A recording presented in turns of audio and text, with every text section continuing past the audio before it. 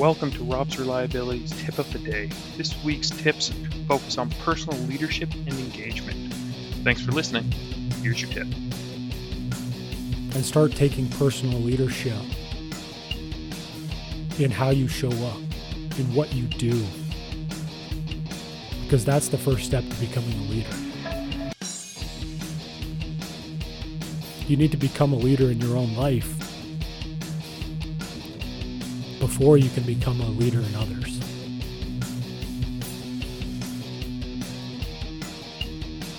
And even if that's not necessarily for you, I know some of us, it's really hard to engage at work. It might not be something that we can do. And so the question I would put forth to you is, can you find it somewhere else? Is there a certification you want to take? Do you want to take the CMRP or the CRE? Do you want to learn about entrepreneurship? Maybe you're trying to spin off something on the outside. Or it could even be something like, can you volunteer at the senior center? Or can you coach your kid's soccer team? You can find engagement.